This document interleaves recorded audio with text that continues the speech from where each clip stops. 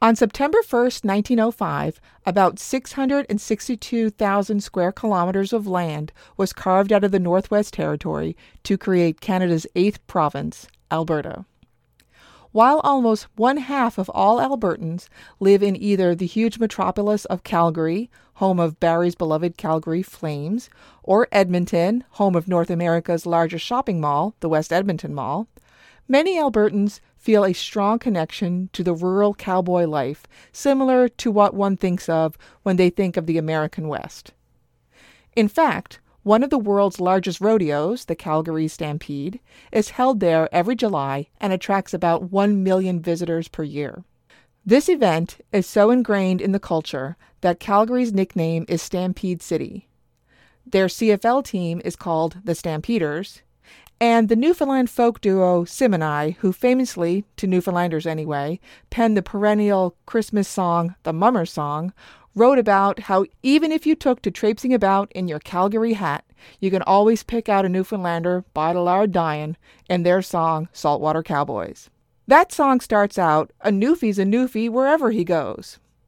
Speaking of culturally insensitive monikers, I noticed while verifying the name of Calgary's CFL team that the Edmonton CFL team has changed its name from the Eskimos to the football team, just like their southern counterparts in Washington.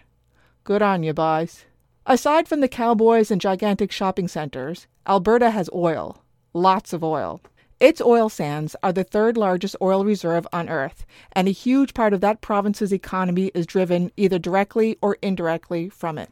That has drawn people from all over the country and all over the world to Alberta, including many Newfoundlanders.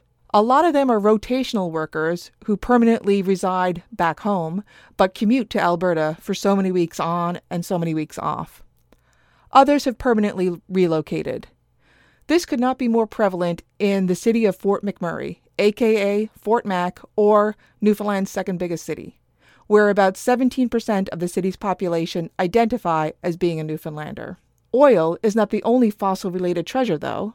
The Albertosaurus is the only dinosaur named after a Canadian province.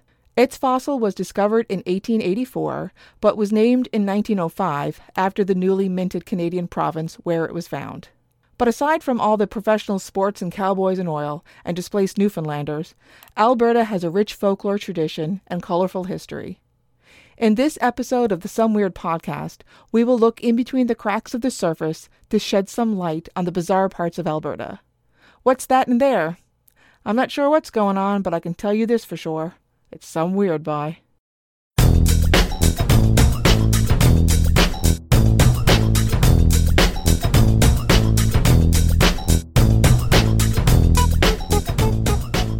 Hello, everybody, and welcome to another episode of the Some Weird Podcast, Season 2, The Great Weird North, episode number 10.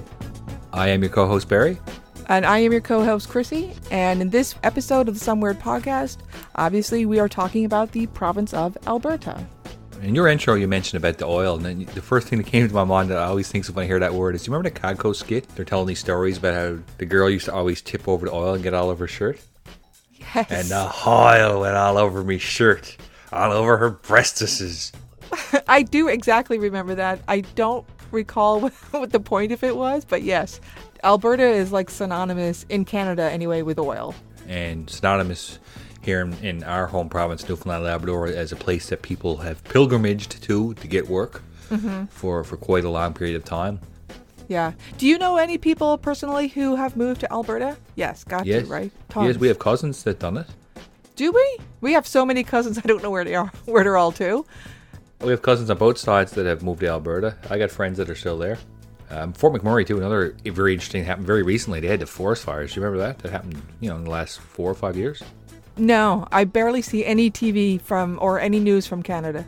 Well, basically, they had this crazy wild forest fire going in Alberta, and it went right through Fort McMurray, and it was like the biggest mass evacuation in Canadian history. Oh, wow. There's videos driving where people are just driving down the road, and like the road was on fire. It was amazing that very few people, if anybody, died from this. It was a sight to be seen. A couple things about Alberta that I'd like to discuss, if you have a moment. Go for it.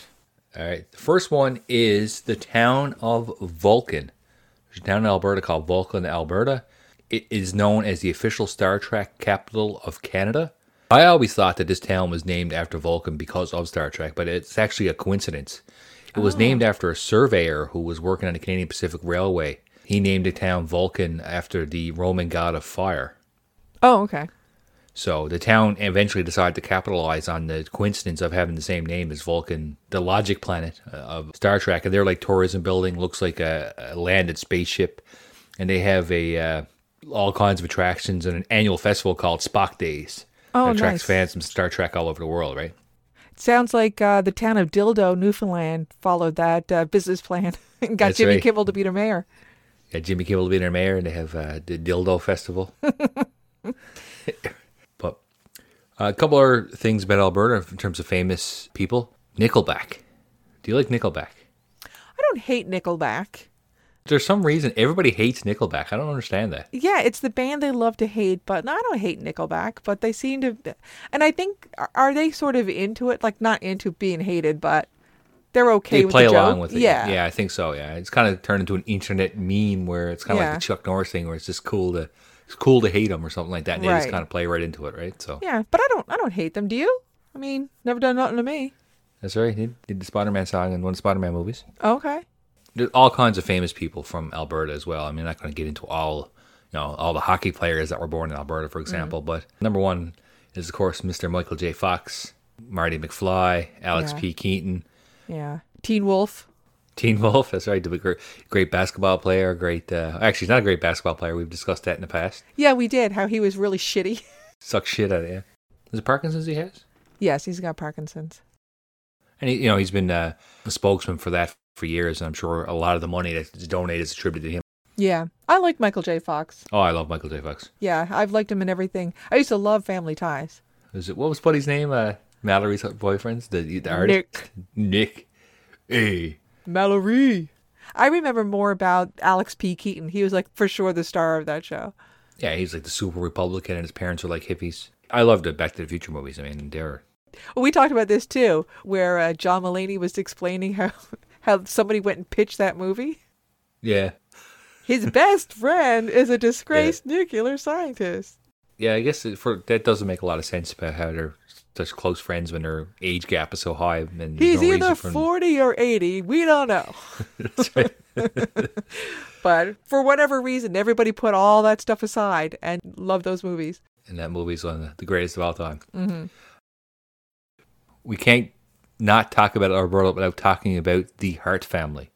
The Hart Foundation. I know these people. Well, not so much the Hart Foundation, but Stu and Helen Hart. So Stu Hart is synonymous with Calgary. He started a wrestling promotion up there called Stampede Wrestling. It was the biggest wrestling promotion in Canada for forever, from the 40s right on up until the 80s. Mm-hmm. And he had fathered, bunch of kids that are all end up being wrestlers. Most famously Bret Hart and Owen Hart, but also Bruce Hart, Keith Hart, Smith Hart. There's a bunch of them. They all wrestlers. And one guy's name was Smith. Oh, Smith okay. Hart. But going back to Stu Hart, so he was basically wrestling royalty in Canada. Yeah. And he trained so many wrestlers in a place called the Hart Dungeon, which was the basement of his house. It was this little place where they had mats. Well, he used to go down there and just put these guys in holds and stretch them until they screamed. Oh. And that was how you got broke into the business back in the day. And he trained countless. If that was going on today, there'd be an investigation. There'd be an inquiry. Probably. The Hart House, actually, the house they grew up in, actually is considered a Calgary heritage location. Not surprised. I mean, Bret the Hitman is probably the most famous of them. Oh, 100%. Yeah. He doesn't seem to be one of those guys that have any bad story about him. You know what I mean? Ooh. Oh, he does? Have you heard of the Montreal screw job? No. Okay, we're not getting too much into it. So basically, Vince McMahon and Bret Hart has some kind of a business fallout to the point where Bret Hart said he was going to leave and go to the other wrestling federation at the time, WCW. Okay. At the time, Bret Hart was the champion. They had to figure out how, before he left, how they're going to get the championship off him. So he had a match come up with this other wrestler by the name of Shawn Michaels. And he didn't want to lose to Shawn Michaels because Shawn Michaels was a pretty arrogant guy and told him that basically he would never lose to him type of thing. Mm-hmm. So Bret Hart said, I'll lose the belt, but I'm not losing to him. So they came up with this thing where McMahon said, okay, we're not going to lose the title to him. But behind closed doors, they actually set it up so that he would lose without Bret Hart agreeing to lose. Okay. So what happened was during the match, Shawn Michaels put Bret Hart into the sharpshooter, and the referee rang the bell before him actually submitting, so they made it look like he quit and lost the belt, but he actually didn't. And Bret Hart, takes his wrestling very seriously, and he thought it was such a disrespect or dishonor to his legacy and all that. So he punched McMahon out, and a big old thing happened. And it was a big deal, right? That was a dick move by McMahon. It was a dick move on both parts. Number one, it was by him, but it was also by Bret for refusing to lose the championship. I mean, that's part of the deal. You got to lose the belt. And that story, to me, that's not like, a big controversy story, like something like, I keep bringing up the one fella that murdered his wife and everything. Chris Benoit, yeah. Who is also from Alberta. Oh, is he? Okay. He is, yes. He's from Edmonton. But also, Owen Hart was another son of the Hart family, and he died tragically in the ring. They were doing this kind of stunt where they were loading him from the rafters. He was a wrestler. He was being his wrestler named the Blue Blazer. And he was doing like this superhero entrance where he was supposed to come down from the thing, and he was flapping his wings. And he was coming like on like a bungee cord type thing, and he accidentally released the release on the harness, and he fell like 100 feet or whatever it was and broke his neck and died. Oh, wow. It happened live on a pay-per-view. Oh, shit. Really? They weren't filming at the time. They were like doing a backstage interview, but like everyone live in the ring saw it. When he was falling down, one of the referees was there, and he was screaming at the referee to get out of the way so that he would have landed on this guy if he wasn't screaming. So he actually theoretically saved this guy's life by telling him to get out of the way in time, right? So the ins and outs and the background and the bits and parts and creepy things of wrestling are fascinating. I don't know anything about it, but like that's pretty messed up. No, wrestling, in the end, it is a pretty scummy business, and I bet, yeah. All that kind of stuff happens, but very interesting, and I always enjoy talking about it. I've already probably talked about it way too long in this episode. So all right, let's move on. When I was first researching about Alberta, my first inclination was to do urban legends specific to that province, and one of them, of course, the West Edmonton Mall is the largest mall in North America. It has a lake in it. It has a water park. It has roller coasters. I mean, it has stores too. It is a shopping mall. One of the urban legends around the mall is what's underneath it. So some people think that there's like a huge bomb shelter built under there. And okay. After 9/11, it was fortified so that elite residents of Edmonton would be able to go under the mall to have a bomb shelter. So that's kind of like Stranger Things, was it? When this episode of Stranger Things, when the Russians had the thing under the mall? Oh, I don't remember that. Maybe that's where they got the idea, though. You didn't watch Stranger Things? Oh, yes. Oh, my God. You know what I thought you were talking about for a sec? Perfect Strangers. Valky had one down there. I thought you... I don't know why I thought that when you said it. Yes, that's right. Stranger Things did have a whole thing under their mall. Yeah. Balky Batakamu said a bomb shelter for Nepos. Was that the town that the country was from? Nepos, yeah. We do the dance of joy. What a dumb show that was. It really was. Did have a lasting impression on me, obviously. Yeah, I mean, it was part of the Friday night. There was that. There was that fucking show with the missus was a robot child, and she always wore a red dress. My Small Wonder, was it? Yeah, she lifted up the couch, vacuum underneath. What else was on that cycle at that time? The robot. I never talked about that show forever. In the robot show one time, remember, Buddy, they had a son, like a human son, and then a robot daughter. And one time the human son was one of the like older kids in the neighborhood got him to chew tobacco. Yes, I remember. Because it was not as bad as smoking. It hurts a lot, son. I specifically remember that one. The music go down when he's chewing tobacco, spitting it out while his father's giving him shit. Anyway, TGIF, where were we? Yeah, West Edmonton Mall, okay. Yeah, so apparently there's a bomb shelter under there. Anything else? No, I think we should just jump right on in here now. Which episode was I talking about? I don't remember which one it was. Oh, yes, it was Prince Edward Island, where I was talking about where I could pinpoint where my interest in the supernatural was. The teacher told the story about the death token. But there's some other kind of classic supernatural type of things that all followed after that. And one of them to me was dreams and the meanings of dreams. Yep. Today, I don't think dreams mean anything. You don't think so?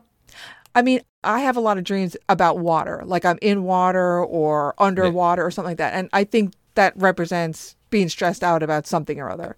Yeah. But I don't think I'm going to have a dream and predict the future, like that kind of stuff. No, I don't put that kind of stuff. But no. I have this dream all the time. We discussed this before, but I have this dream. Two dreams I have a lot. Mm-hmm. One is it'll be like the last day of class and it'll be a big exam coming up. I didn't study for it. I'm all freaked out and or be like, this is the first day of class. And what are you talking about? This is the final exam. And I didn't buy the book. That type of thing where there's an exam and you're not ready for it. I mean, I have that dream all the fucking time. Sorry, Mom. Yeah, you said you were not going to swear as much. I did, yes. Another dream I have a lot. I don't know why. I'd be like, just say I'll have to call somebody on the phone, and I keep misdialing the number, and I keep 10, 12 times every single time I misdial it. That's weird. And I get angry, and I hang up, and I try to do it again, and every time I mess it up, yeah. Oh, yeah. I have that dream a lot, too. I don't know why. I don't know what it means. Another one I actually have had a lot of time. I haven't had it in a while, but I've had it. I used to have it all the time. Like, we're playing basketball or something, but every time I look up, everything's cloudy and I can't see anything. Cloudy like cataracty, or cloudy like there's clouds in the sky? It's like there's nothing up there. Like, I look up, I can't see anything. I look down, I can't. I'm trying to play a sport or something. I just can't navigate my way through because I can't see anything. It just looks like white. I think that means you need to get progressive lenses. Yeah. I'm telling you, they're the best. I'm at the age now where I got to do the dad, which was, our father used to love crossword puzzles. He could do the hardest crossword puzzle in 5 minutes. But when he was doing it, he always had to take his glasses off because he couldn't read anything close up. I'm at that stage in my life now where I got to start taking my glasses off to read something. He liked crossword puzzles so much, he's literally buried with a crossword puzzle book and a pen. Yeah. Yep. So he could scruzzle the do from beyond. That's right. That's interesting. So you don't think they mean anything, though, those dreams? No, I don't think so. Yeah, so dreams and dream interpretations, like all that kind of stuff, I still find it very interesting. I'm going to tell a story that happened in Alberta that has a lot to do with dreams and do they come true. If trashy daytime television, from back in the 80s, remember you'd be off sick from school and you'd watch like Sally, Jesse, Raphael, and Donahue and all that kind of stuff. If those shows taught us... Geraldo. If those shows taught us anything, is that people who claim to have ESP, they're always wanting to be solving murders. Usually, though, these people that are trying to like insert themselves into these kinds of stories are looking at like sensationalized headlines like John Benet Ramsey or Elizabeth Smart, something like that. And normally what they say is their body is by some water or it's near a tree or like something seriously vague. Like you're not telling me anything at all, right? But what if you, a person who has never had any claim to second sight or any supernatural abilities at all, had a dream that was so detailed and seemed so real that you were compelled to act on it? Would you ever? Is there a context to it? Like there was something in the news and I dreamt about it so vividly that I needed to speak to the police about it? Or is this something out of nowhere, I had this vision that I had to see through? Well, let me give you an example. Okay. If you had a dream in which you saw your brother, who, as far as you knew, was safe in another country, savagely murdered, and then callously discarded in your dream, would you act on that? I would reach out to my brother to make sure that they didn't just say, hey, yo, what's up? It would be pretty unsettling, right? It would, absolutely, yeah. It happened to me one time when I was in high school. One of my friends had a dream that I was dead. Okay. And it was so vivid that she was compelled to call me at like 1 o'clock in the morning. And I was very angry that she woke me up. Like, I am not dead. You'll be dead. Didn't you have a dream that you murdered me? And I said, don't worry, it's 1985? I had a dream that I murdered both you and our other brother. Yeah. Without any feeling at all. Good. Ted Bundy style. Like, I did not care at all. And I don't remember if it was you or him that came back to life and said not to worry because it was 1986. But if you had a dream like that, it would be pretty unsettling. Yes, it would. Well, if that happened to you and you were in England around the turn of the 20th century and your dream murked brother was thousands of miles away in Western Canada, you'd probably go down to the pub and tell your buddies. It would be a good laugh. They'd razz you for being weirded out about the dream, and you'd have a laugh over a pint.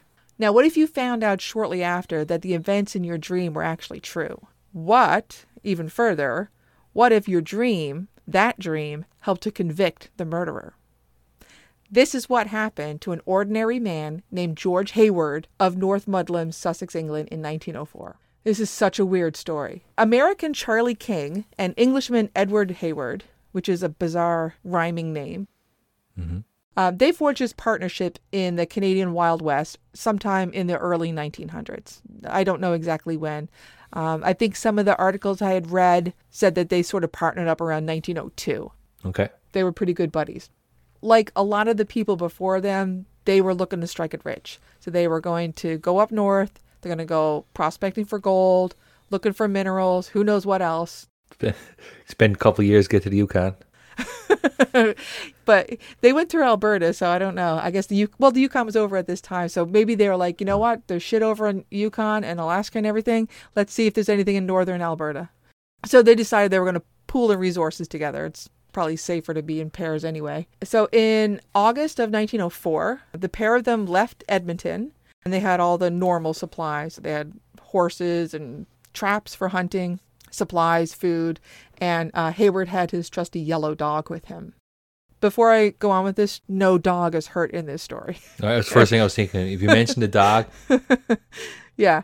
I was putting the story together. I'm like, I would not be able to hear anything else until I knew the dog was okay.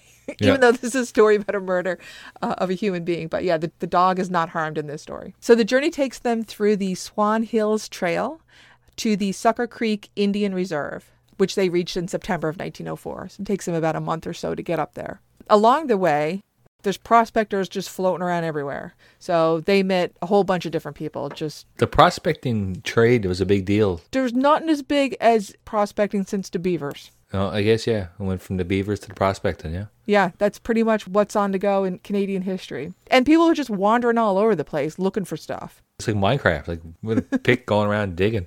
Yes, that's pretty much what they were doing, yeah. So, but they met a whole bunch of people along the way. Later, these people would be called witnesses. So when they reached the reserve, they figured it was a good time for them to set up camp for a little bit. And again, they met a whole bunch of different people. People were camping there all the time. There are just a couple of more white dudes passing through on the way to wherever. The people of the reserve saw this 100 times. But things change either late on September 17th or early September 18th. Not sure if it was before or after midnight, when a woman who was living in the reserve, we don't know her name, or nobody bothered to write it down, poor thing, but this woman heard gunshots from the direction of the King Hayward camp. People were hunters back then, so, gunshots were not that uncommon, but she thought it was really strange to hear it at that hour of the night. Like, no one should be shooting off guns at midnight. In any case, on September 18th, that was the third day of their camp, the Englishman Hayward was nowhere to be found, and the American king had left the camp saying, oh, Hayward, he decided to go on his own way, and he's gone to Sturgeon Lake. We decided to split ways. All right, fine, who cares? They come and go all the time. Nobody really thought much about it. The camp was now empty, and some of the First Nations women decided to go and check out the campsite. This is something apparently that was very common because a lot of times these prospectors that were passing through would leave a lot of useful items behind. So they were going to see if there was anything there that they could use. They did not find any useful items. On the contrary, they found a very disturbing scene. First off, the women thought the campsite was weird because the fire, their campfire that they had set up looked like it was way too big for just two men, like not a giant party, on a relatively mild night. There was no reason to have such a big fire. But, maybe the fire went out of control. Who knows, right? That was not the case. So one of the women looked up in the branches that were sort of above the fire, which is weird because why wouldn't they have the fire in like an open space? But whatever. Yep. And she saw what she described to be globs of fat clinging to the branches. So immediately she knew what was going on. Some sort of flesh had been burnt in this fire. Yeah. Wouldn't that smell like Probably smelled like bacon. Bacon, this way. It smelled like long pork. I don't know. I mean, people were cooking in campsites wherever. Like, I don't think it was like a distinct smell. Okay. It was terrible. This story's a lot worse than I thought. So they knew that something was burnt in this fire. And the fire, like I said, the fire space was really big, so they knew it was something big. Again, there's only two guys. Why are you cooking a moose? Like, it's very strange. Yeah. So they went to their chief, who was a man named Moostus, to tell him their concerns. Like, it didn't look good to them. Moostus decided he was going to go have a look-see for himself, and surely he did, and he said, yep, that's a big-ass fire. That doesn't seem right, and definitely some kind of animal is burnt there. Moostus, he figured the best thing for him to do at this point was to go to the Mounties to, let them come and check it out. So off he goes to the nearest detachment of the Northwest Mounted Police. Later, they become the Royal Canadian Mounted Police.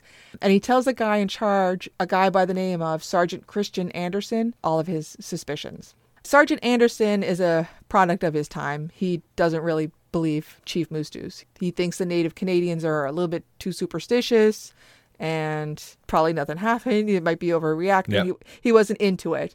But, later on, there's this huge element of the supernatural that have nothing to do with the Native people. Chief Moose was not going to give up. He's like, something is definitely going on. And he was really, really persistent. So Sergeant Anderson agreed to finally, go along with him and see what's going on. So far the story is pretty logical. Two strangers show up in the camp. Gunshots are heard. One buddy says, my partner decided to go a different way. He disappears. Local people discover evidence of probably a murder. The cops are notified and an investigation ensues. So this is where we are. Sergeant Anderson arrived at the camp and agreed that the place where the fire was did seem a little bit too big for a normal campsite. He did what any law enforcement guy at the time would do. He shoved his bare hands into the ashes and rooted around. Oh, jeez. So clearly this is like way before modern forensics. He had not seen CSI for sure. But he found in the ashes a bunch of charred bones. Yeah, CSI would be semen stains everywhere. There'd be the black light. Yeah. He finds these charred bones, but he doesn't know if they're animal bones or why. Yep. That would be the most likely conclusion, right? It's campfire and you burn some stuff up into it. But he decided, since he was there anyway, he'd poke around a little bit more and see what he can find. That was a pretty good idea because he also discovered some charred flesh, which appeared to him to be a heart, a liver, and some lung tissue.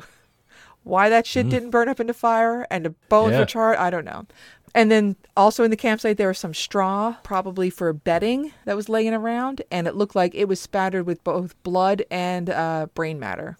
Obviously, something went down here. Something heinous has occurred. So based on this information that he gathered from the people living on the reserve and the other prospectors in the area, Sergeant Anderson learned that one of the men, Charlie King, was staying at the home of some local guy. And the other guy, Edward Hayward, nobody had seen him since, the second day.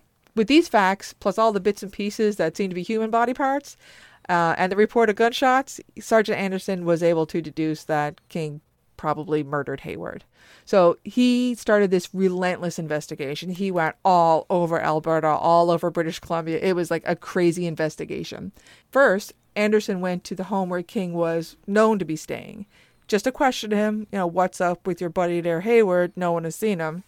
And King's story was all over the place. First, he said he didn't know Hayward at all. And then he said, oh yeah, I know him, but his name is Lehman, not Hayward. And I just met him kind of briefly on my travels. None of that matched what any of the witnesses had said so far. But what did match, kind of, is King said Lehman, a.k.a. Hayward, went off to Sturgeon Lake. And that was the end of their relationship. So at this point, Anderson doesn't really have enough evidence to prove that King did anything.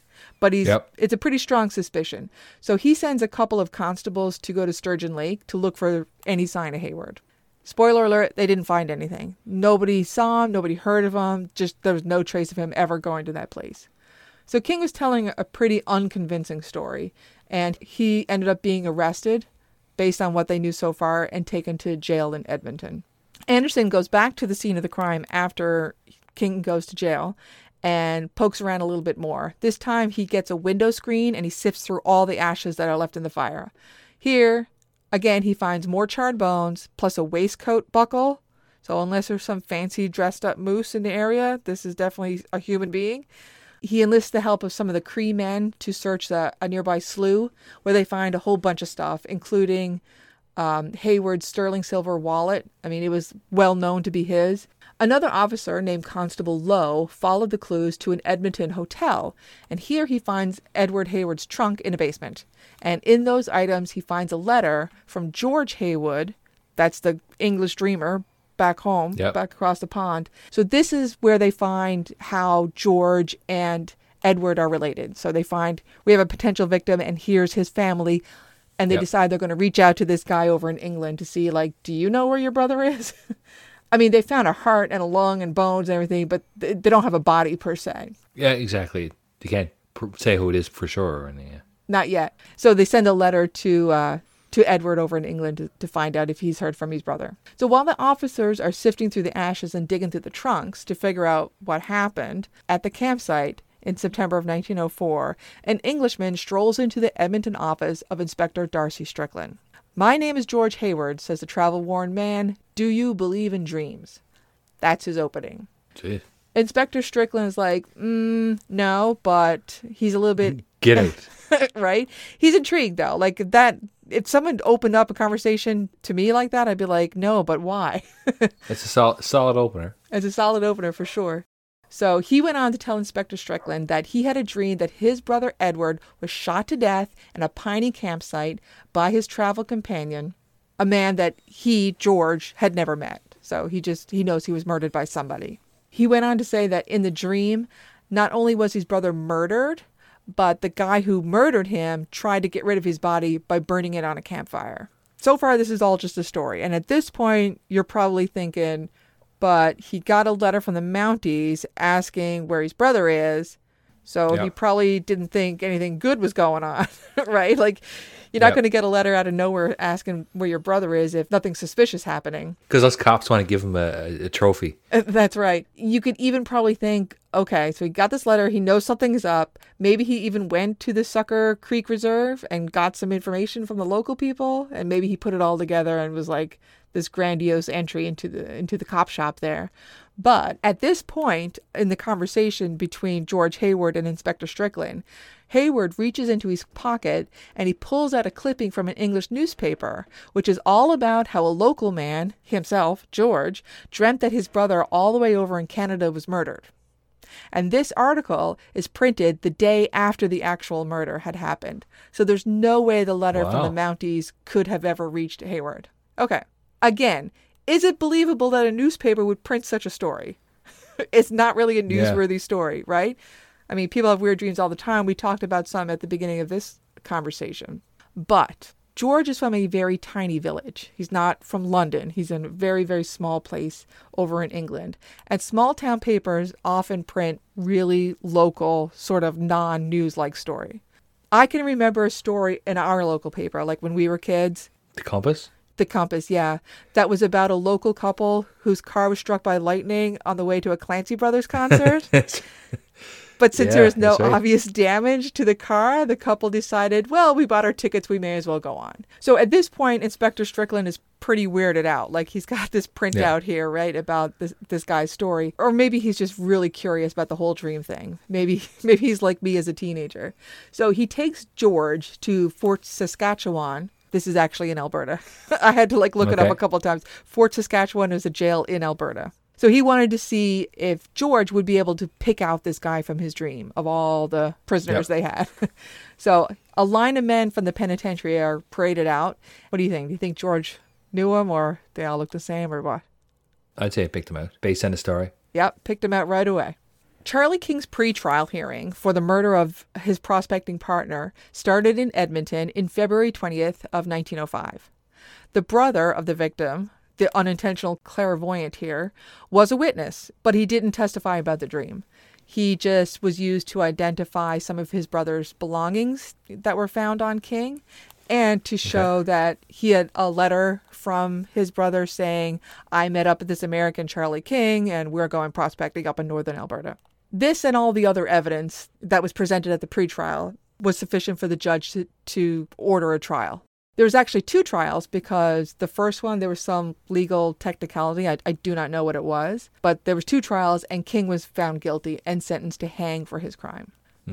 On September 30th, 1905, only 29 days after Alberta became Canada's 8th province, Charles King became the first criminal to be executed in that province.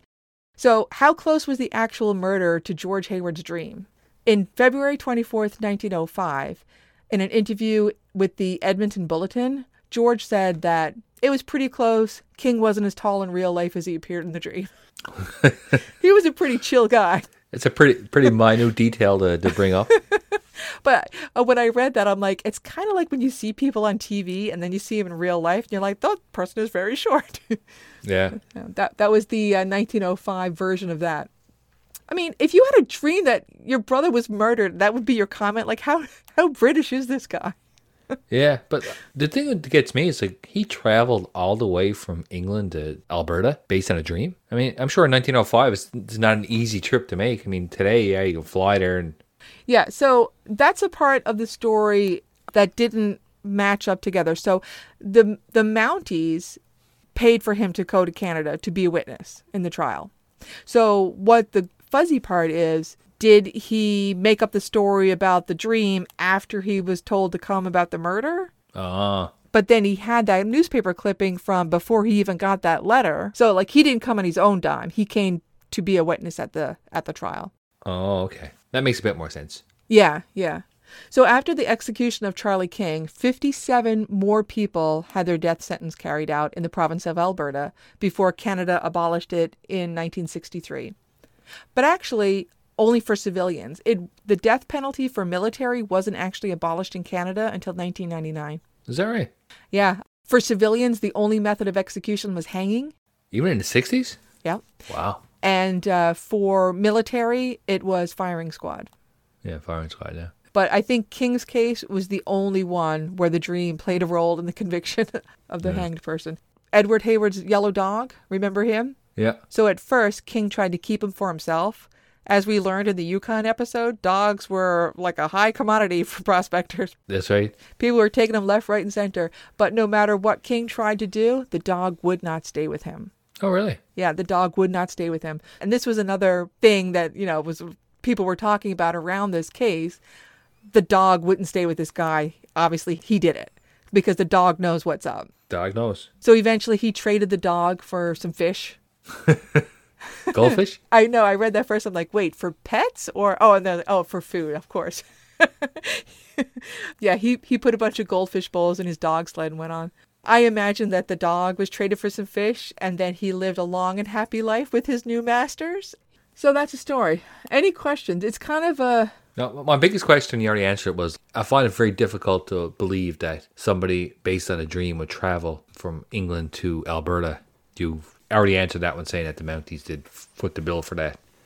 Yes. And he wasn't a man of means or anything. Like he was a sailor from a small place in England. Yeah. So, but to me, it seemed so likely that he could have just made up the story. Well, he did pick Buddy out right away, so that was pretty compelling. Well, and the thing to me that was even more outstanding was that there was a newspaper article about, this guy dreamt that his brother was murdered in Canada. And then he got a letter to say, oh, by the way, can you come over and be a witness in a trial? So a dream kind of helped solve a murder, sort of. I mean, I don't know if any... Yeah, no, that's... I don't know if any of the dream parts were part of the trial itself, but certainly probably scared the crap out of poor Inspector Strickland. Yeah, it certainly makes it a more weird situation, which is good for us. Or some weird situation. You're so selfish. That's all that really matters when you think about it. Yep. So what I'm going to talk about, it's not about a dream that solved the murder, unfortunately. It's more about... Unfortunately. It's more so about a specific area in Banff National Park, about Lake Minnewanka. It sounds like a made-up place for a Disney movie. A cross between Minnesota and Willy Wonka, is it? Yes. Minnewanka. But what it actually is a glacial lake located in Banff National Park. Mm-hmm. Areas around the lake have been inhabited by First Nations peoples for 10,000 years. So this has been an area of prominence for the First Nation peoples for quite a while. Reason being, it was rich in animal life, so there's a lot of good hunting there. The lake was named after the person who discovered it. When it was discovered, he saw a fish that appeared to be as long as the lake itself. So right next to the lake, there's this huge mountain peak, and he looked down, and when he saw this lake, there was a fish the size of the whole lake. So the First Nation people both feared and respected this lake, as they thought of it as the lake of the evil water spirit. They thought of it as a sacred place, and because the fish are so big there, it could be evil spirited. If you were to choose between swimming in a lake and swimming in the ocean, where are you going? Depends on where the ocean is. If the ocean's off Newfoundland, probably going with the lake. For sure. Or if it's off Florida, I'd probably go in the ocean. I think I would too, even though I know there's probably sharks floating around in there. Yeah. Not as many sharks in a lake. I've swam much more in the ocean than in lakes in my life. Yeah. I mean, I only learned how to swim. I think you know this. I only learned how to swim when I was in my 30s. So yeah, I know. If you haven't learned to swim, and take this from somebody who couldn't swim for a long time, the key is learning how to float on your back. And the key to learning to float on your back is to make sure your ears get submerged in water. Once you figure that out, the rest is easy. That's how I figured out how to swim. Is that true, or did somebody teach you that when you were doing lessons? That's my opinion, because I remember Oh, I yeah? was always keep my head up. I never put my head in the water enough, and I'd Okay. always sink. But once you relax, put your ears get underneath the water, you'll float and you'll be good. Going back to this, the place was feared and respected by First Nations peoples. That whenever people traveled in the neighborhood of the lake, they always heard voices or spirits. You couldn't see what was making the sounds, but you can always hear them. Mm-hmm. That would obviously be a very creepy situation. Mm-hmm. Area around this lake has been known to several interesting creatures associated with it, and we'll talk about a couple. The first one, Herman the Merman. Is he a monster mermaid? God, I hope so. It is a monster mermaid. It's actually it's a merman, and not like a merboy that you'd see on a calendar. Okay. The first creature was discovered by the father of Enoch Baptiste. He's a member of the Stoney Nakoda First Nation that lived in the area. So he's considered the merman of Minnewakan.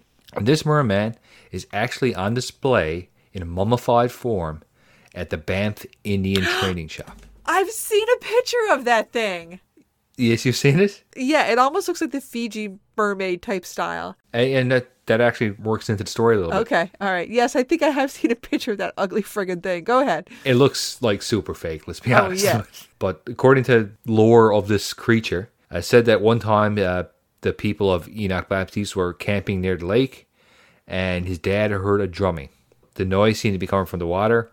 He could also hear voices down in the lake. So he looked at near the center of the lake, and he saw a strange creature rise out. Half man, half fish. The Aquaman. No, it wasn't Aquaman. It was Jason Momoa, and he was like, damn, he's hot. That's right. Jason Momoa, lover of Newfoundland, by the way, so we always love him. So this fish man, when he got up out of the water, he kind of blew water towards the shore, and like a wave came from it and went back down. Other people in the camp also saw this creature. So everybody who was there who set this camp up by the thing got so frightened, they broke camp, packed everything up, never went back again. No more camping here. The fish man's going to get us. Did you put a year on this story, or? No, but this is ancient First Nations origin story. Okay. So they said this lake was never fished or canoed again until the white man or the non-First Nation people visited the area. So between this sighting and until European settlers or whatever came to Banff, they never canoed, fished this lake again. Okay. So that's their origin story. There's another origin story. I can't get the picture out of my head now that it's a Herman monster merman. Herman Merman. But anyway. Herman the Merman. The next origin story is there's a mountain near the lake, and of the lake itself considered to be holy locations. And indigenous people were afraid of the area, but also respected it, like I said before. And they made up the story of the supernatural creature just to kind of keep people away from the sacred area. Oh, okay. That's the normal folklore story, though, Exactly. So I said, what kind of creature is it? Well, it's a half man, half fish. Looks like Jason Momoa. No, I didn't say that part, but... And all the women flock to the... That's right. Origin story number 3 for Herman the Merman. Norman Luxton. He's the original owner of the Banff Indian Trading Shop. He traveled from Banff to Vancouver. In 1901, he met a man by the name of John Vass, and he had a good idea. He said, you know what I'm going to do? I'm going to get a century-old canoe and row it around the world.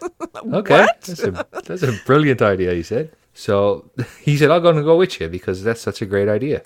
So they traveled 10,000 miles in this canoe in 5 months. Their boat struck a reef in Fiji. They got that far in a canoe?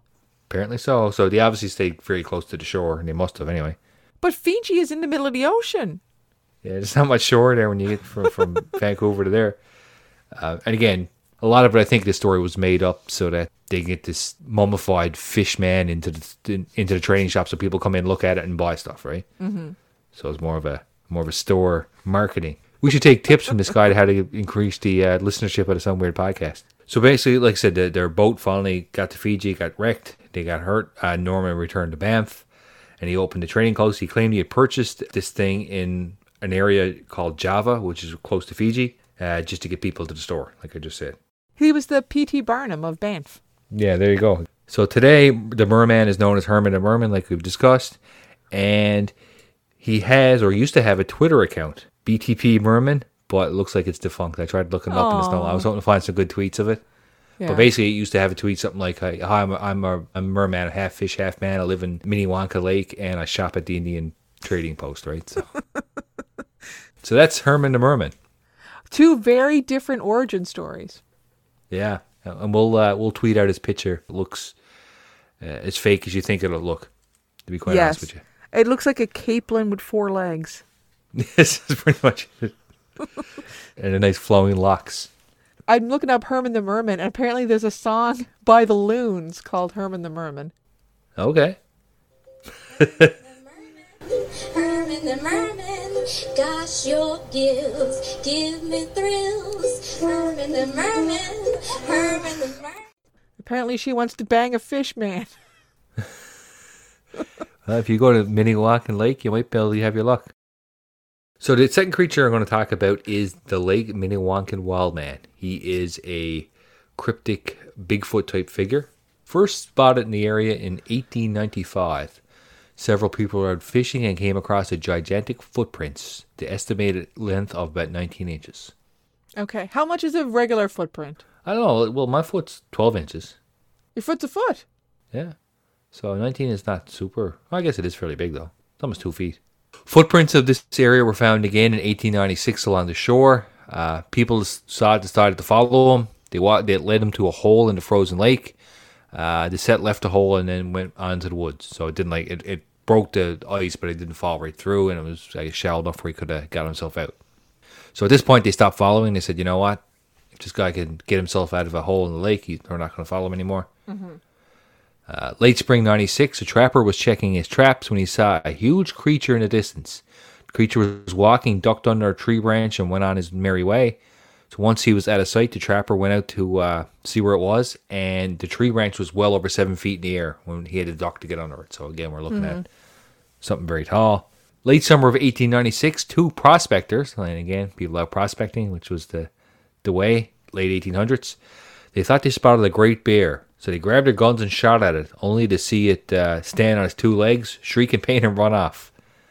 They could hear it screaming, so when they saw it and you can tell it wasn't a bear, they just said, you know what, the hell with this, and they got out of Dodge. Mm-hmm. So again, early winter 1897, the creatures found its way to a settlement.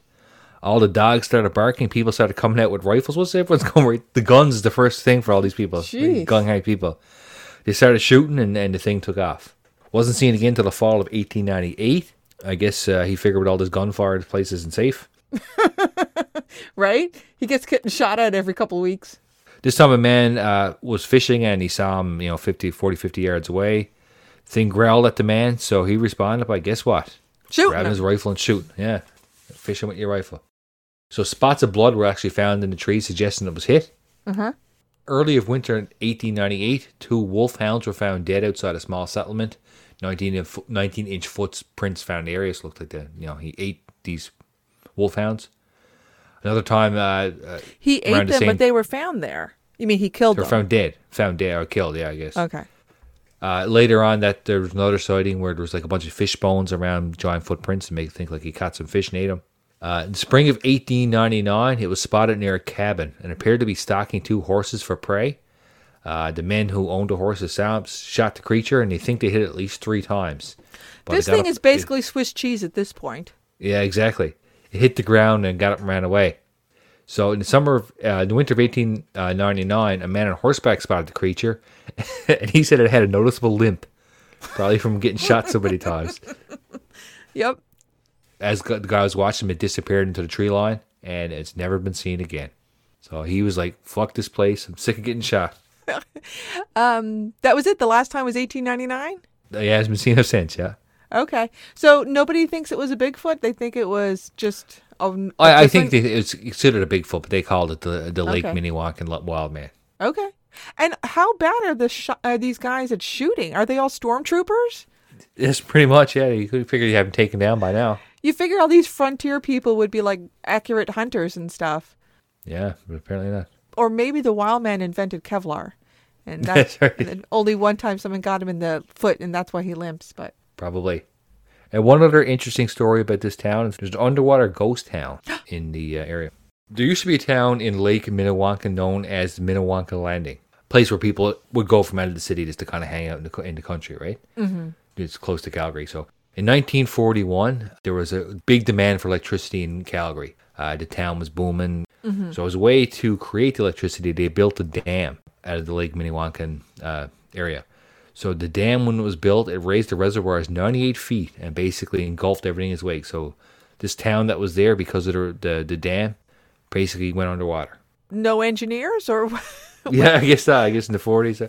I don't know if it had to be done quickly because of the war. I don't know, Okay. but poorly designed, obviously. And this was a learning moment for For the town that was once Minnewanka-Lankin, which is now underneath the water. So Did people get killed? I don't know if anybody got killed, but basically everything got destroyed. Okay. But today everything's down there perfectly preserved, and divers can go down there with get your scuba gear.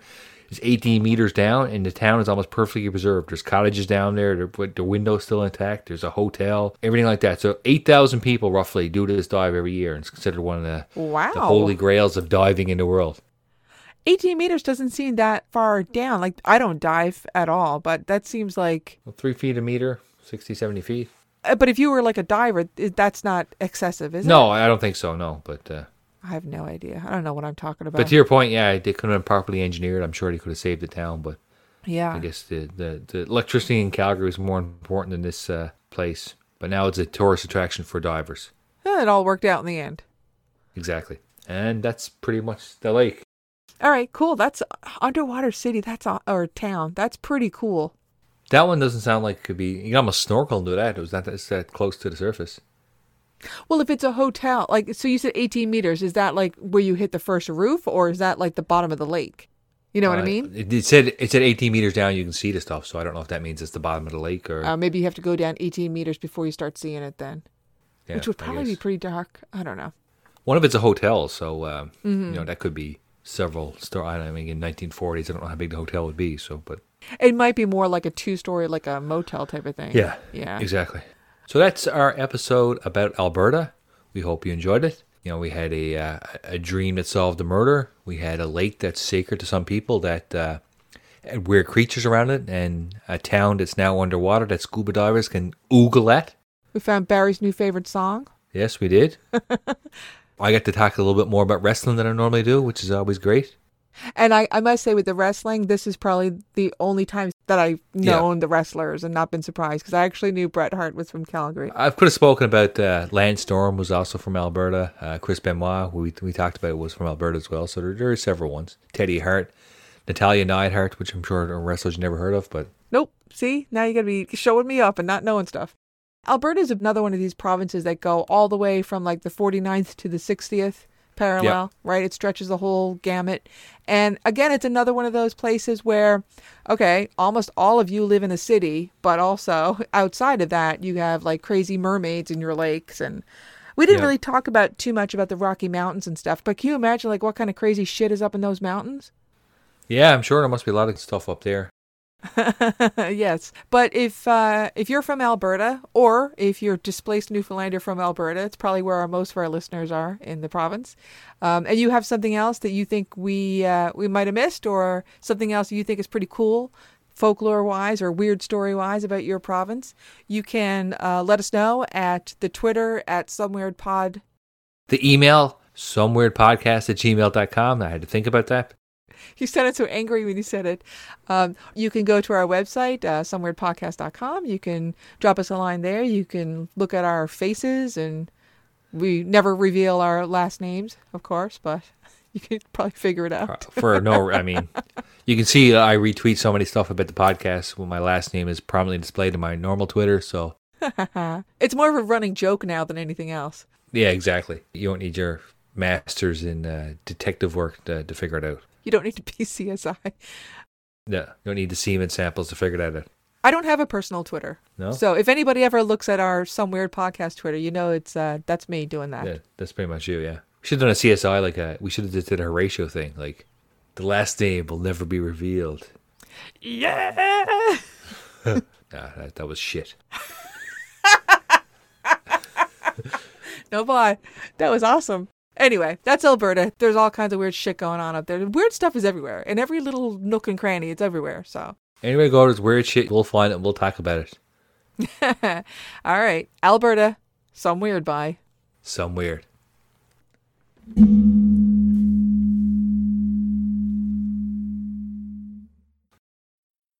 Big ass mall, yeah. I've never been there. I wonder how many Gaps either. are there, or how many Starbucks there are. How many toilets do you think? What's the electricity bill?